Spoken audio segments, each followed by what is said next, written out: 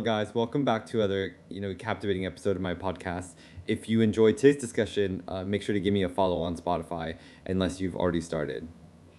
In segment one, will Hurd's statement say one of the first to recently say statement was that former CS spy and former V. Will Hurd of Texas. Despite being a long shot for nomination, Hurd's stance on Trump's actions and leadership is unequivocal.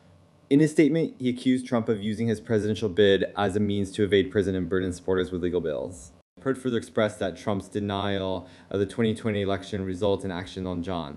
6 render him unfit for office. The Hurd statement highlights the deep divisions within the Republican Party over the former president's legacy. As a prominent critic of Trump, Hurd's perspective aligns with those who believe that Trump's involvement in the Jan 6 events and his continued denial of the election results have tarnished his credibility, made him unsuitable for a future presidential bid. Opinion 1. Hurd's strong condemnation of Trump underscores the challenge the Republican Party faces in reconciling its different factions and determining its future directions. And segment 2. Ron DeSantis' response to in stark contrast to his statement, Florida Gov Ron DeSantis distanced to Trump in the latest GOP presidential nomination polls, took a different approach in his response. DeSantis emphasized his commitment to ending the weaponization of government, replaced licensing director, ensuring a single standard of justice for all Americans should he become president. DeSantis' statement reflects his focus on government reform and the desire for fairness and equality under the law. His emphasis on ending the weaponization of government speaks to the concerns of some Republicans who believe that government agencies might have been politically motivated in their actions during the Trump presidency. Opinion 2.